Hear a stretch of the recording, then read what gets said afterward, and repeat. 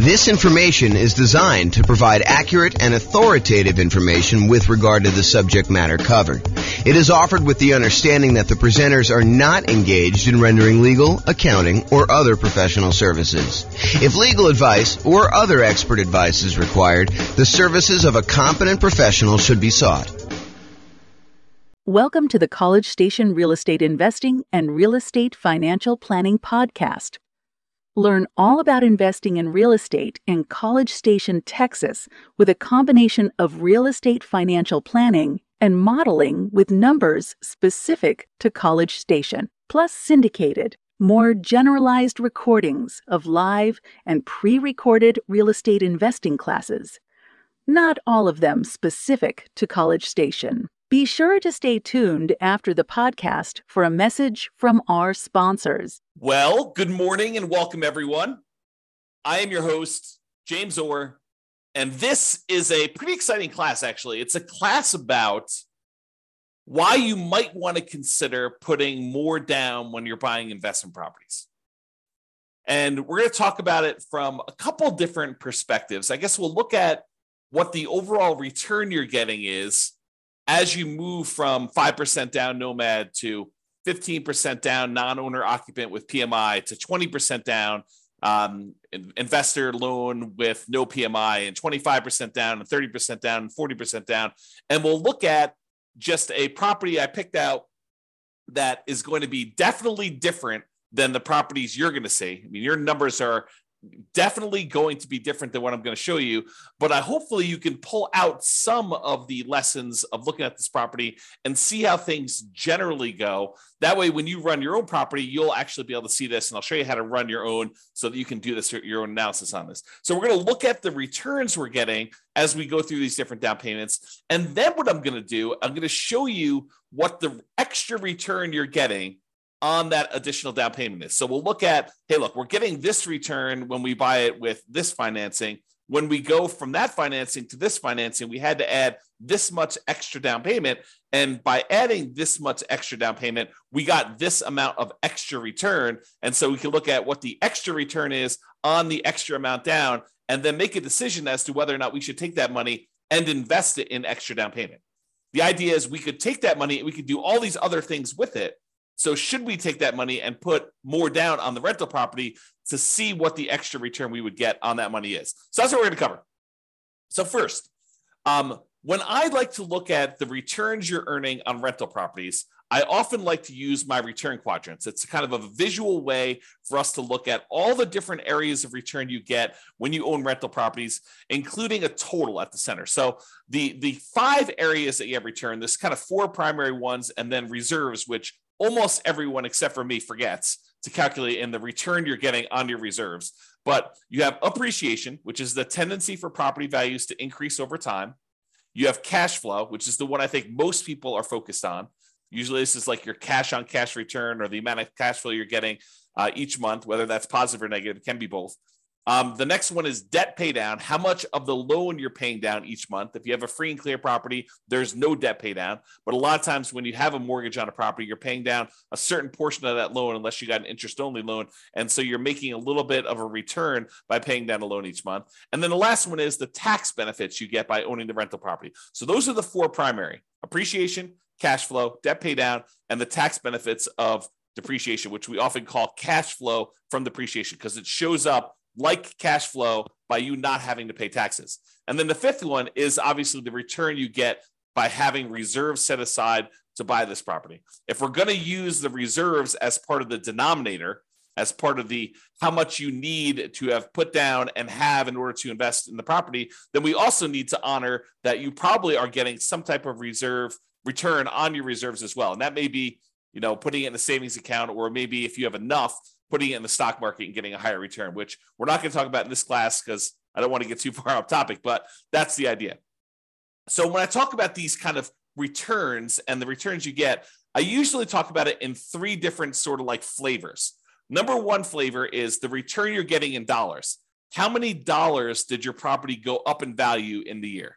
How many dollars of cash flow did you have that year?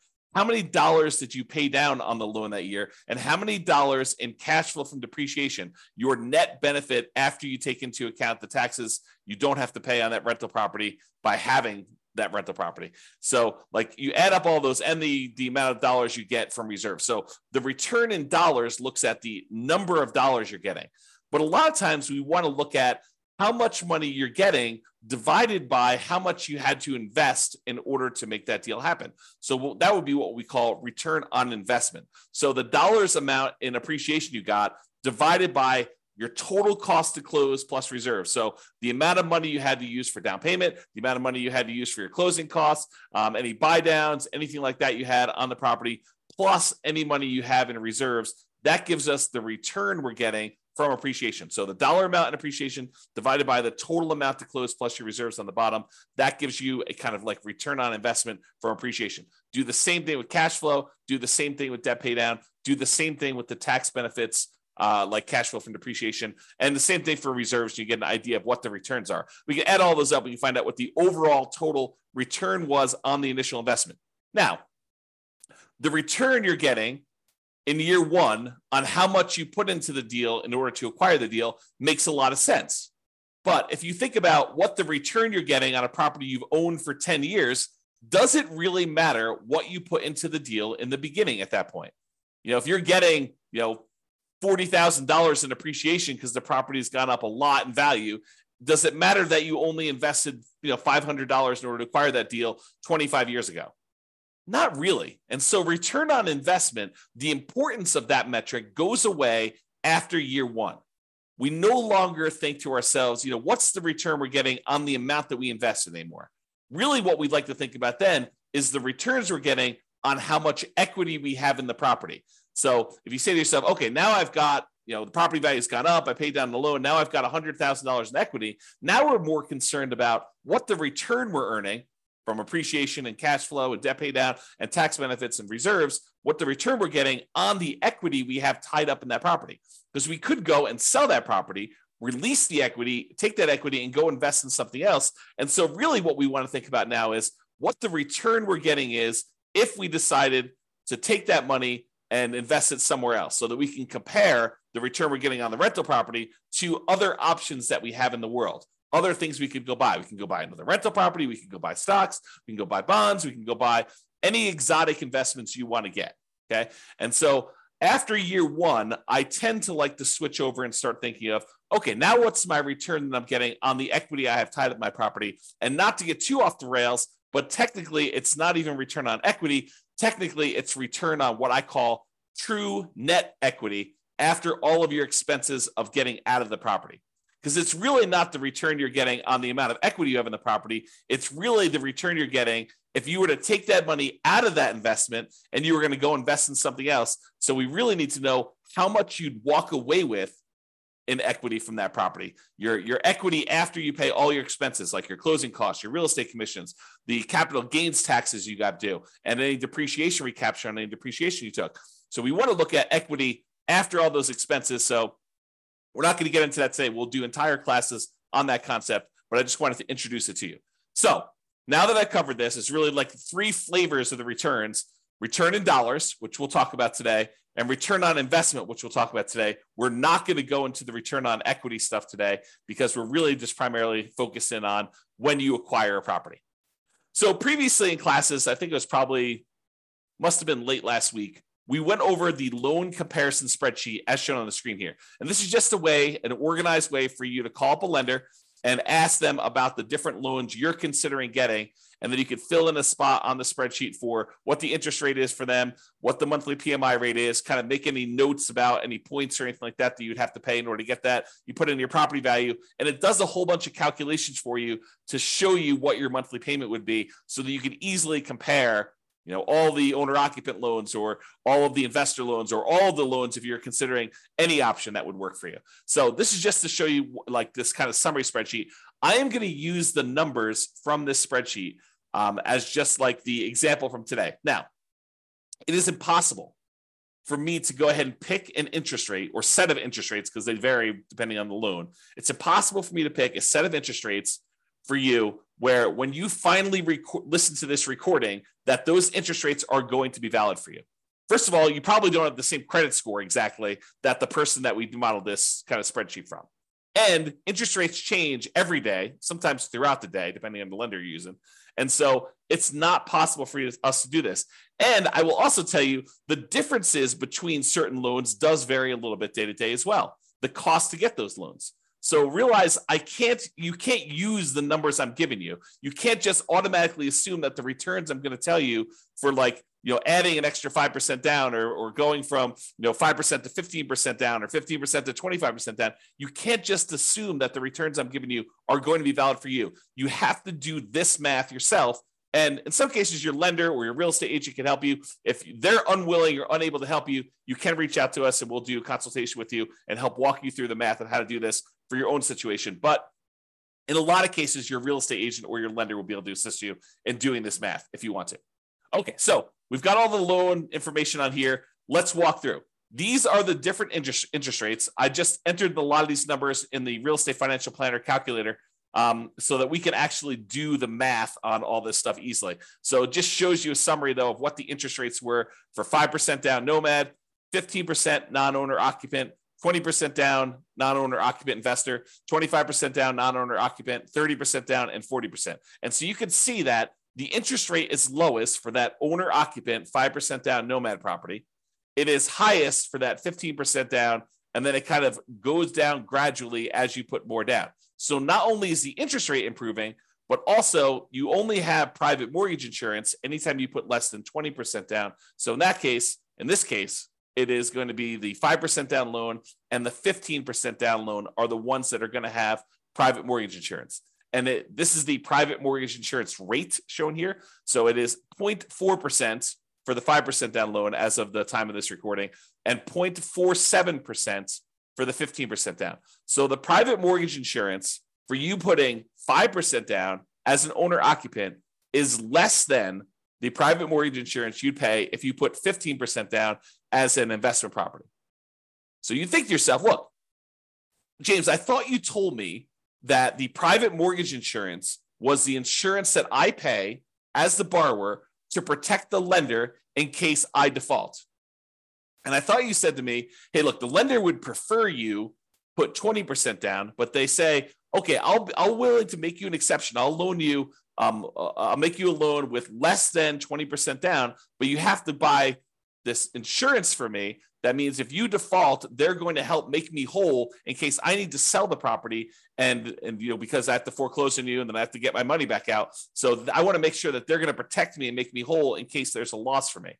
So you think that the insurance would be cheaper if you put more down, if you put 15% down.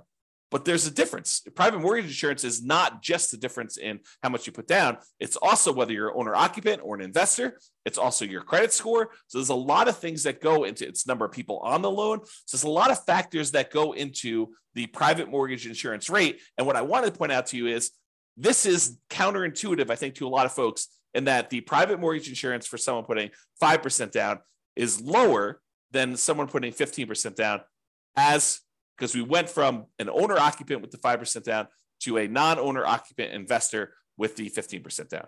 Okay, so in dollars, though, it's about $148 a month versus $155 a month and some change. So dollars, we're talking about, I don't know whatever that is here, $7 more per month.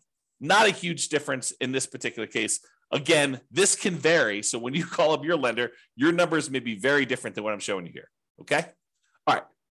An important notice. In the Real Estate Financial Planner software, I modeled this out and I'm showing you the return you're getting over the first year. However, I started in month 2. Why did I start in month 2 and not month 1? The reason why is in the Real Estate Financial Planner software, we do our modeling like the real world.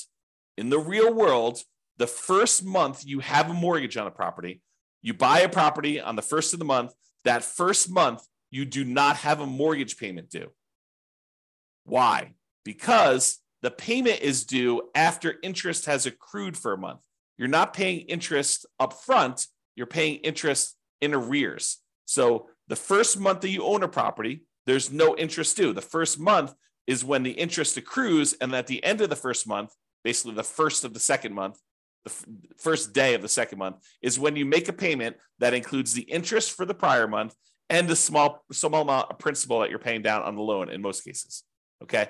So the reason we're starting in month 2 is cash flow in month 1 looks exceptionally good. And I did not want to bias our numbers by using the return you're getting for the first month that you owned a property and have it skew that it looks like you got a lot more cash flow on a property, because you didn't. Okay. Even though in reality, when you buy a property, your cash flow, if you buy a property on the first of the month and you rent that thing out right away, then the return you get for that first month is amazing, because it's almost as if you don't have a mortgage that first month. You do, but interest is accruing and you haven't had to make a payment yet. All right. And then after you've owned the property for a month, then you make the payment. Okay. And we'll cover this in future classes because there's some subtlety to this. If you get the loan mid-month and they usually have you prepay interest for a certain amount of time, and then you don't really make a payment until usually more than 30 days later on the first of whatever that next month is, there's some subtlety there, but I'm not going to get into that for today. Okay. So point out, we're not starting in month 1, we're starting in month 2, and we're counting 12 months for month 2. Also, we've assumed that you can rent the property that you did as a nomad in the first month, which is not true, right? Usually nomad, you're buying a property as an owner occupant, you're moving into the property, you're living there for at least a year. It's a requirement of the lender when you get the loan that you're agreeing to do an owner occupant loan. You're signing a piece of paper at closing. If you don't abide by that loan thing, you're committing loan fraud, which is punishable by prison. So you do not want to do that. So you're agreeing to stay in the property and live there for a year, which means you're probably not getting rent unless you're getting roommates for that first year. However, for the sake of this analysis, I assume that you could rent the property in year 1. Not true, but for the sake of just doing the analysis and doing the math, we've assumed that you're renting the property from as soon as you buy it. Okay, with that being said, let's take a look at the returns we earned on doing a nomad 5% down return in dollars quadrant. Remember that kind of like the number of dollars that we did? So here are the different returns we earned by buying that property, starting in month 2, going through month 13. And it shows you that the property appreciated about $14,000. We assumed, I think I did the median priced home in the US. And so we assumed a 3% appreciation, which I think is pretty reasonable over a long period of time. It's possible property values can go up more than that. It's possible that property values can actually go down in value. But I've assumed that for this case, we're trying to do in a pro forma looking forward. I said, look, what do we think the property might appreciate? I said, let's use 3%. That's a very defensible, conservative position. So let's use that. So $14,100 is how much the property appreciated in the first year. Cash flow wise, this property, because you only put 5% down and it's not an amazing cash flow property to begin with, we didn't do all of our 88 strategies to maximize cash flow. This one has negative $6,791 in cash flow. Remember, we only put 5% down on this property. If we put 100% down, we'd have great cash flow. If we put 50% down, we'd have great cash flow. If we put 75% down, we'd have good cash flow. But because we put so little down, we basically have what I like to refer to as deferred down payments, because you chose to put less down and to receive less cash flow. In this case, it's negative. If you put more down, you get more cash flow. So instead of putting more down, you chose to get negative cash flow in this. So appreciation was $14,100. Cash flow was negative $6,791. The amount you paid down in the loan in that first 12-month period, technically 1 month later, as I talked about already, is $5,985. So you paid down almost $6,000 on the loan, and the tax benefits you got by owning this property after your taxes, basically this is your net after your tax rate, is $2,168.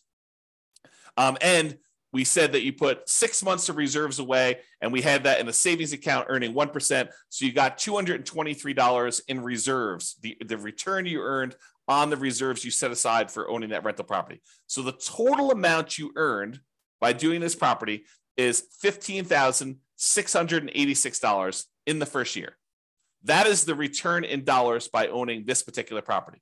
Now, what if we took those dollar amounts and we divided through by the total amount you had to close plus basically any reserves you have there? So we're looking at the total return you've earned in dollars divided by the total amount you had to close plus any reserves. And so for appreciation, we earned 28.01% return on our money in that first year.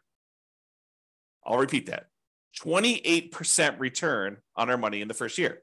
That's because we only put 5% down and the property went up 3% in value. So we put so little down, but the property still went up $14,000 and change. So 28% return from appreciation. Now, negative cash flow. So cash flow is ugly. It's negative 13.49% in cash flow.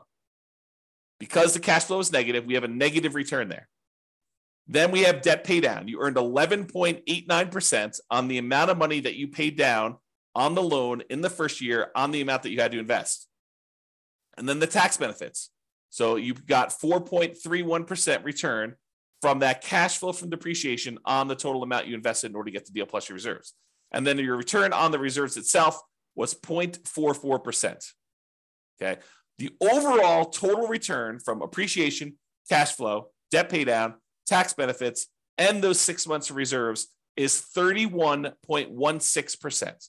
So even though you had really ugly negative cash flow in this property, you're earning 31% return on your money in that first year. Okay, not bad. Now, let's look at the difference in returns you earn going from this 5% down nomad to now I'm saying, let's do 15% down and buy a rental property and not move in.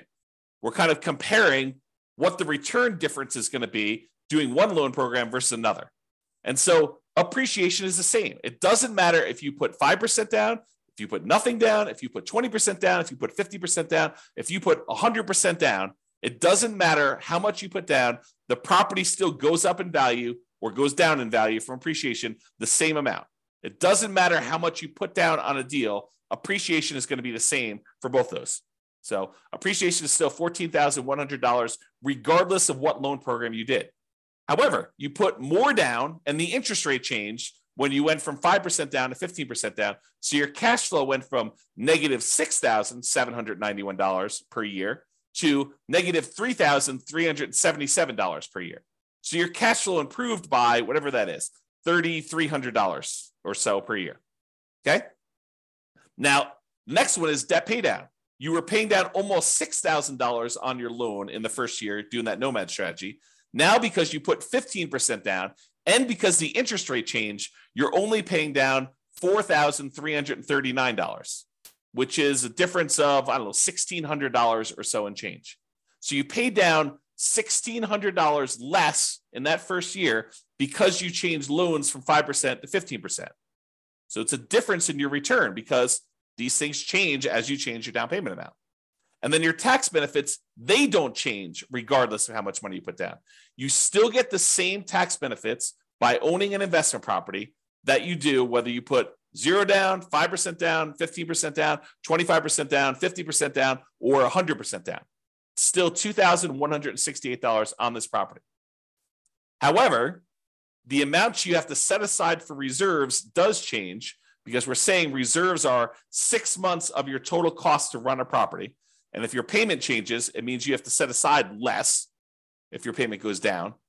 So you end up earning a little bit less on reserves. You earned $223 for the year as a return on your reserves when you put 5% down versus $206 in reserves from your reserves when you put 15% down. So the overall difference, you went from earning $15,686 by owning the property with 5% down to now you got $17,436. Squint really hard, about $2,000 more by putting an extra 10% down on the property. You went from 5% to 15% down. So basically, you made $1,750 more, but you had to put up $45,063 more in order to get that extra $1,750. So when you think about that, you're like, okay, is it worth for me to earn $1,750 more in the first year on this particular property by putting up $45,000? Well, that's a return of 3.88% on the extra down payment. On that extra $45,000 that you had to put down, you're getting a 3.88% return on doing that.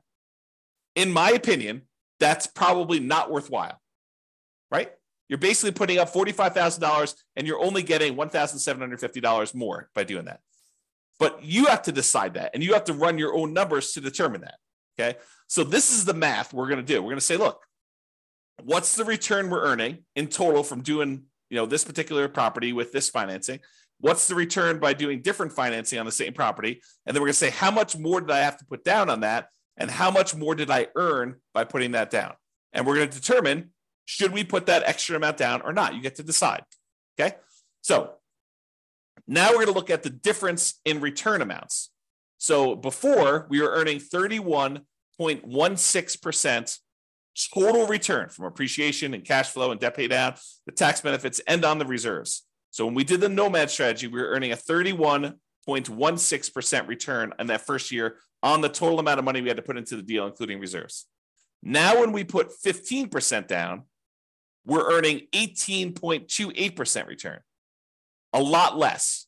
Not quite half as much, but a little bit less than half as much. So your overall return on investment decreased from 31% to 18% by putting more down. Now your cash flow improved, but it's still slightly negative. Because I think a lot of folks are really focusing on this cash flow number. They're like, look, it's cash flow, it's cash flow, it's cash flow, especially when it's harder to do cash flow in our current marketplace. Prices are way up, interest rates are way up, rents are up, but they're not quite as much up to counteract both those high prices and those higher interest rates. But they're really focusing on cash flow. And yeah, cash flow does improve when you go from 5% down to 15% down, but your return gets cut significantly overall. You're much less leverage, also much less risky. If you measure risk as, different things like your resiliency to changes in rent, or your resiliency to changes in prices, or the amount of reserves you have set aside, or your debt load to your net worth, or your debt load to your liquidity, like all of those different measures of risk, when you put less down, those tend to get better. So less risky. All right. So I've gone through the first one a little slower. Now let's just summarize what's happening on all of these. So if you look at the other one, we were doing $15,686 was the return. We earned on Nomad $17,436 on the 15% down. You'll see that's these numbers here. So when we do the Nomad strategy, that's this one. That's $15,686 total. The one where we put 15% down is $17,436. Then this is the one for 20%, 25%, 30%, and 40%. And all of these bars show you the breakdown. So it's $14,100 for appreciation for each of the individual properties. It just summarizes all of them for you. And then this is, the red one is the debt pay down. So almost $6,000 in debt pay down on that Nomad one, $4,300 on the 15% down, about $4,000 on the 20%, a little less than $4,000 on the 25%, about $3,700 and change on the 30% down, and about $3,300 and change on the 40% down. So you can see the amount of debt pay down is decreasing over time. The cash flow number was really negative when we did Nomad, not less negative, but still significantly negative when we did the 15% down. It's slightly positive, $288 for the year, about, I don't know, whatever that is, $24 or so per month for the year when you put 20% down. So basically it's almost break even if you look at it this way when you do the 20% down. Then you get some positive cash flow when you go to 25% down. That's probably $200 a month. Then it increases a lot more for 30% down and a lot more for 40% down. So you can see the cash flow changes. And then the amount you get in cash flow from depreciation, the tax benefits, is the same. Okay. So you can see how these returns vary. Now what we're going to do is we're going to look at the returns we're earning, the dollar amounts, on how much we had to put into the deal in order to buy it, including total cost to close and the reserves. That's what we're going to do next. Same chart, but the numbers are going to now change from the dollar amount of returns, return in dollars quadrant, to now the return on investment quadrant.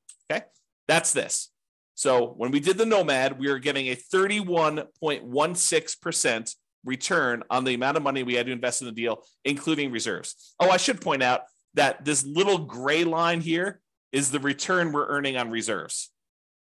It's just so small compared to everything else that it doesn't even show up on the chart. Okay, but you can sort of see it here. It shows up a little bit on this one, but overall, it's a really small change in your return, but it does impact your other returns, right? Because the amount of money we're earning, we now need to divide by not only the total cost to close, But in addition to that, those 6 months of reserves. So if you're used to seeing significantly higher numbers for your returns, you may be saying, James, these returns are like horrible. Well, part of the reason they're horrible is because in order for you to prudently invest in real estate, you should have reserves for your rental properties. And if you don't, you're doing it wrong. And if you don't include that in your calculation, you're also doing your calculations wrong.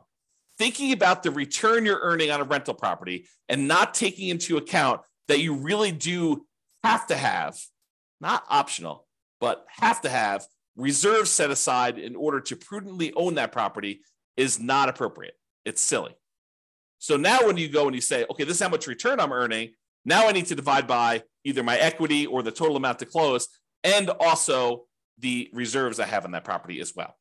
Okay, so now that it's on the denominator, that makes your return look overall less. It suppresses your return.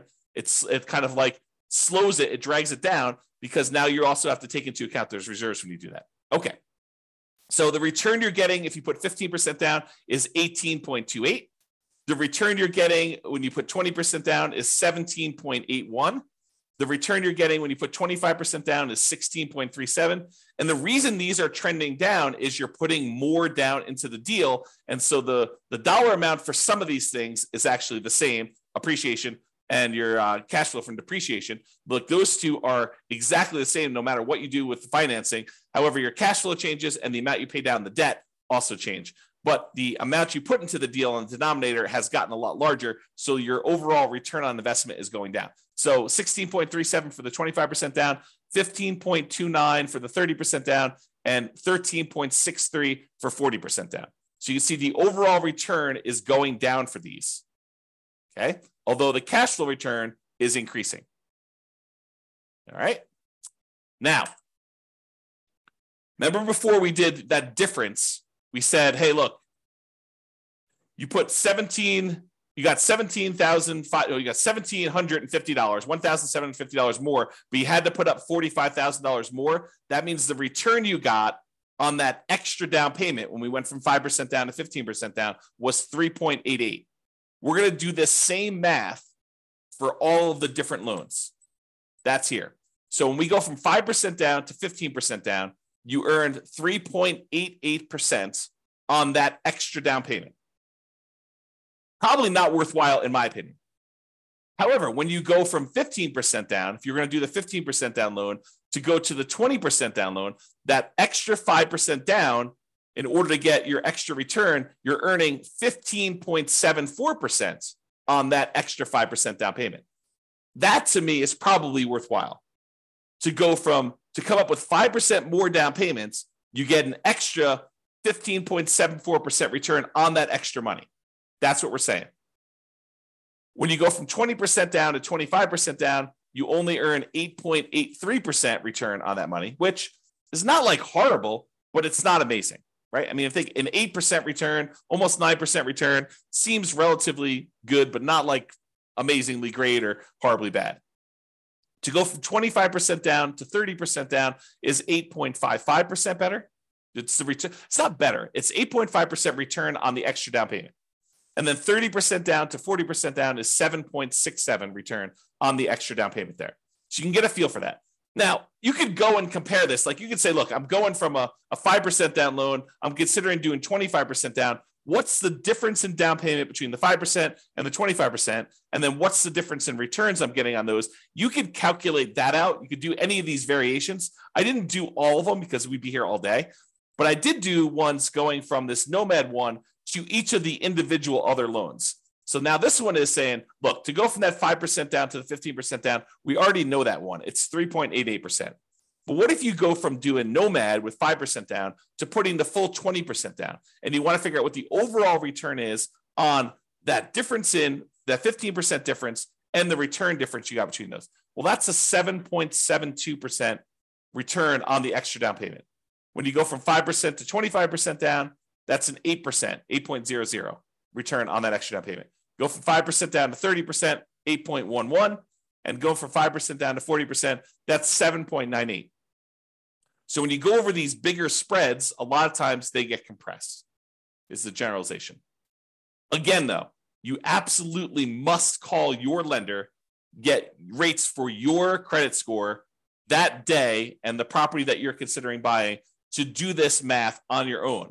But it is a worthwhile exercise if you have the option of doing lots of different loan programs and buying lots of different kind of like setups. If you only can do Nomad, if you only have 5% down, you're doing Nomad, you don't really need to do a lot of these calculations, right?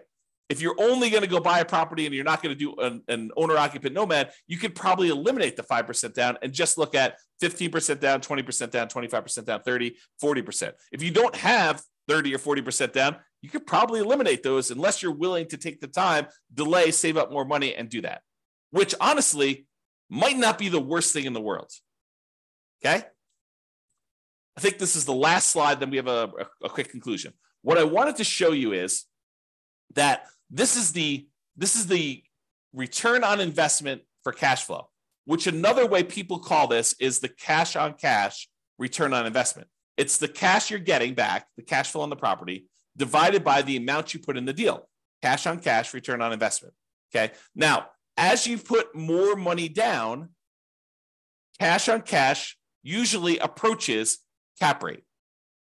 And if your cash on cash is higher than your cap rate, then it actually goes down to meet cap rate. If your cash on cash is lower than your cap rate, then it actually increases up to meet cap rate. Cap rate is the return you're getting in cash flow on a property when you do not have a mortgage on the property. It's the net operating income divided by the price of the property. So net operating income, when you don't have a mortgage, is cash flow. And the price of the property is the price of the property. When you don't have a mortgage on it, that's what happens. You don't have to subtract out any mortgage payments. So really what I wanted to point out to you here is cash on cash return approaches cap rate as you put more down. 100% down is cap rate. So if you see here in this chart for the ones we just did today, your return, your cash on cash return on investment was negative 13.49% when you did Nomad, negative 3.54% when you put 15% down, positive 0.25% when you put 20% down, 1.75% if you put 25% down, 2.8% when you put 30% down, and 4.8% when you put 40% down. The cash on cash return is approaching that cap rate. That's what's going on here. Okay? All right. So in conclusion, your numbers will be different. However, putting more down tends to lower your overall return on investment. Less leverage. This makes sense. It's like I'm not telling you anything that's not obvious to you. It tends to improve your cash flow in terms of dollars. And cash on cash return on investment, that approaches cap rate. However, if your cash on cash return on investment was above your cap rate, putting more down will reduce your cash on cash return. Let me say that again. If your cash on cash return on investment, when you do your calculation, is higher than your cap rate, which it sometimes is when you're able to find great deals with great cash flow on them. As you put more dollars down, then your cash on cash return on investment will actually come down to approach cap rate. In this case, it went up, but realize that's not always the case. Okay. The return you earn on extra down payment can vary. You'll need to run your own numbers using your property, your mortgage interest rates with your credit score. And then once you run your math, you can decide if the return you're getting by putting more down is desirable to you and is worthwhile. The worthwhile part, in my opinion, is you look at the return you're getting on that extra down payment and you decide, is putting $45,000 more down worth me getting $1,750 more in return? And in most cases, for that number, I probably would say no. It's up to you, though, right? It's your decision. The desirable part is a little bit more subtle because, as you saw here, where the return goes when you put more down changes. Appreciation and tax benefits, they stay the same. So you're not really messing with those. However, it's a balancing act between how much cash flow you get and how much debt pay down you get for how much you put down. These vary a lot with down payment. And you put more down, you tend to get less debt pay down, and you tend to get more improved cash flow. And so you got to figure, a lot of people are focused in on this cash flow number, and they decide, hey, look, I'm going to go put more down because I want to get improved cash flow, or pick another property that has better economics, right? I think that's another solution for a lot of folks. Plus all the 88 strategies that we're not going to cover today. Okay. All right. So that's all I got for you. Thank you all for coming. I do appreciate it. I assume there's no questions. No one's been asking any questions. No one's been interacting. So thank you all for coming. This has been James Orr. Have a great day, everybody. Bye-bye for now. With home prices up, mortgage interest rates up, and rents up, but not quite enough to counteract the higher prices and interest rates, cash flow on rental properties in College Station is harder than ever. Book a call with the Real Estate Financial Planner to apply our proprietary 88 strategies to improve cash flow on your rentals. See the show notes for a link to schedule your call and improve your cash flow today. If you're a real estate agent, lender, or professional in College Station that wants to help our real estate investor listeners, consider reaching out to learn about collaboration opportunities with this podcast. We'd love to add more value to our listeners by having you assist our investors buy, sell, and finance their real estate investments. See the show notes to schedule a call to discuss collaboration opportunities.